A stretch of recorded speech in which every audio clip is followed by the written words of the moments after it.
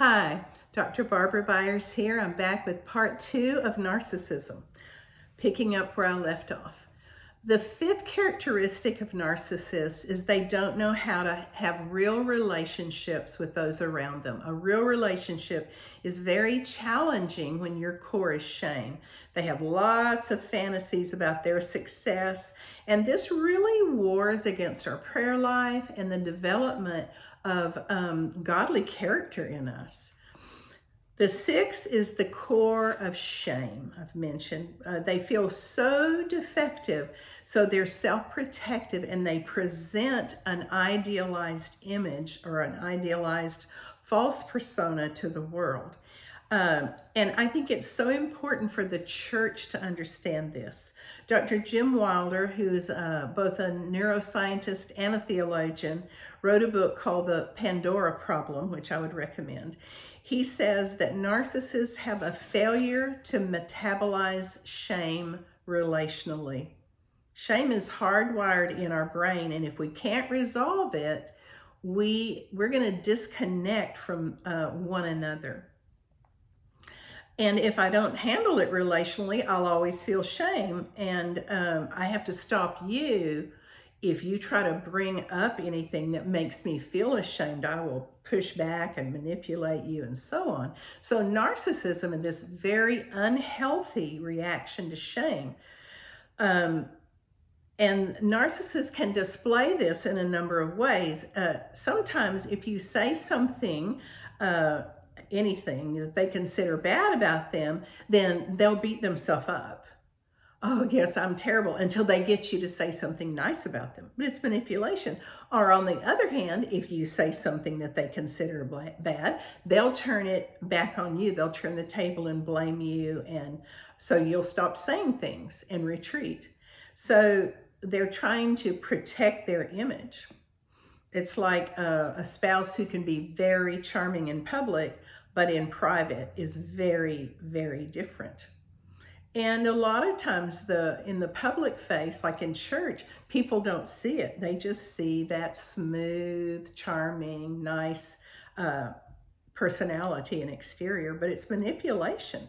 And narcissists believe they're better than average because they're getting better results because they always want to win.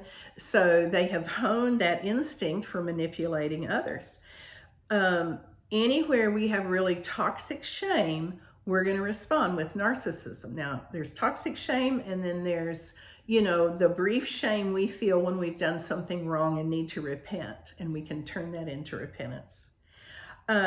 Dr. Wilder also said, the brain can perceive another person's status when you meet another person in 40 milliseconds of exposure.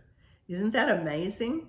And so why is that important? Well, the brain responds to status so quickly because for the narcissist, status is what it's about. They feel shame and they're trying to come to a higher status and an idealized image.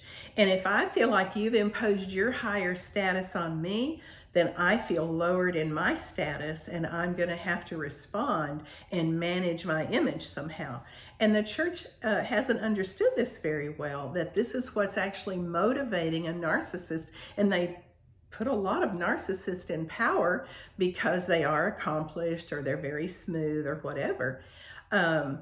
So sometimes the church accidentally grows narcissists more because we haven't learned to confront it well. I'll discuss that in a minute. Okay, if you're in a relationship with a narcissist, you need to know the narcissist is after power and they're after using you as a supply. They want to be right, which makes you wrong. They want attention. They're taking and using and controlling. And the victim can end up giving away their power because you might seek approval from them or you're caught up in them somehow. And the spouse unknowingly becomes part of the problem when they try to fix it or they try to love the person more and so on. It's just the wrong kind of love. And sometimes that narcissist will pull us in. So a lot of times for the supply, for the victim, if you will, there are some things in their family of origin. One is they learned, if they were mistreated as a child, they learned they had no protection, and so they're trying to protect themselves at their own expense. And the way they react to manipulative people is to sort of submit to them, ignore your own feelings, and shut down. You take the blame because you feel inadequate, you give in, and you avoid.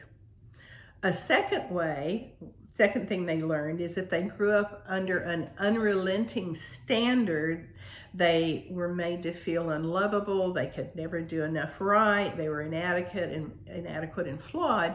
They have a sense of their own shame, of their own defectiveness. And so they're trying to respond to be good enough, to be acceptable, and to avoid criticism. And when the narcissist is critical or withholding, then you act even more giving.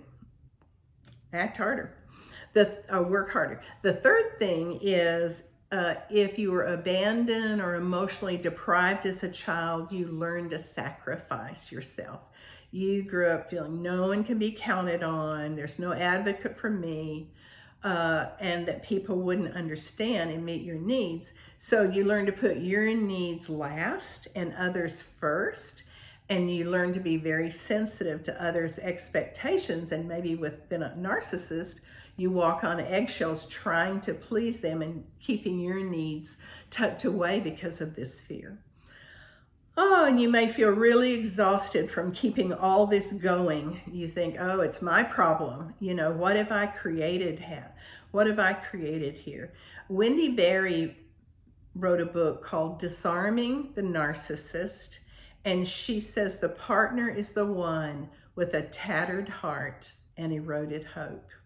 It really can take from you. So if you're the victim, if you're the partner that has suffered, then you've got to stay grounded in truth and not think you're the crazy one. You have to develop your own authentic voice. Sometimes you have to get away from a relationship that's just too perilous.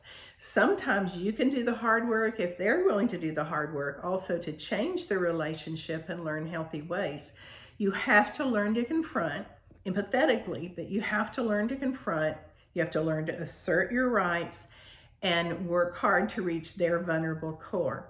You use whatever leverage you can. You stay persistent. You understand what you're dealing with, though, and adjust your expectations, and don't allow the manipulation and don't allow the blame. Now, let me pick up, and that was so brief. There's lots of good things out there, and I would recommend her book, Disarming the Narcissist.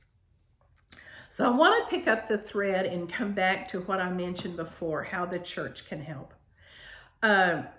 You know, we have to know that we all fight our human nature, that we all got some of this narcissism going on, and it's evil. It's not just, mental adjustments are needed.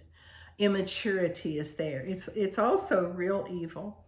But if we come to the cross can radically alter who we are as we begin to develop the nature of Christ, because now we have a new nature to live from. We now have a new center.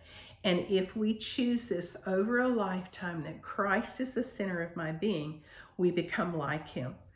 But narcissism says, no, I won't submit to another. Another won't be my Lord. And I will go my own way and cope with this my own way and use others. There's just a real pride to it and a real unwillingness to see our own evil. And often narcissists have become, if they're religious, they become disappointed with God. Why? Because they feel entitled and God didn't do things their way and God didn't make it easy. I know a man who collapsed out of his Christianity because he thought it was just too hard. God should have made it easier. He gave up his home and his family because it just didn't go his way. That's kind of the essence of narcissism. It's just so presumptuous. But we have to be willing to surrender. And by the Spirit of the Lord, he gives us grace to enable us to do that, to move away from the old self and learn to practice his presence. And then we begin to change and reflect him because we have this whole new identity. 2 Corinthians says, all of us with unveiled faces like mirrors reflect the glory of the Lord, and we're being changed into his image. So this is just the opposite of narcissism. You know, it's the self-absorption that leads to death. But as we look to Christ and not in the own mirror, our own mirror of our image, as we look to Christ, we are changed into his image. And in the church, one of the things that we can so do for others is we can help bring others back to their true identity, their real status in Christ. You remember I mentioned how status is easily perceived and so important to narcissists? When we know our status, I am a beloved child of the living God. We return to who we really are, to our true self. And that is honoring. It lifts us up, and we don't need a false image to live from. And we don't have to live in the shame either. It can go to the cross. So we have to come into the Lord's way of seeing us, and then we help others come into the Lord's way of seeing them.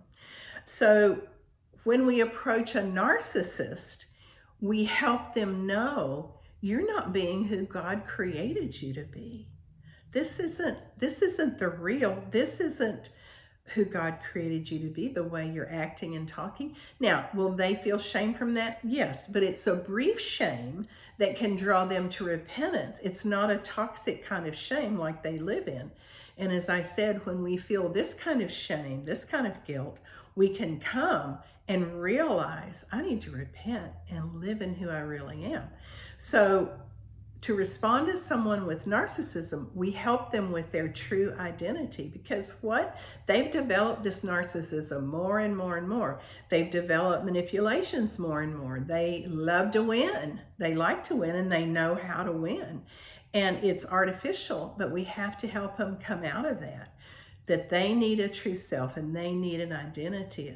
They're known and loved and adopted by God and have this wonderful status that can never be lowered. So then another thing we have to do, narcissism is very self-justifying. Oh my goodness. We have to stop that.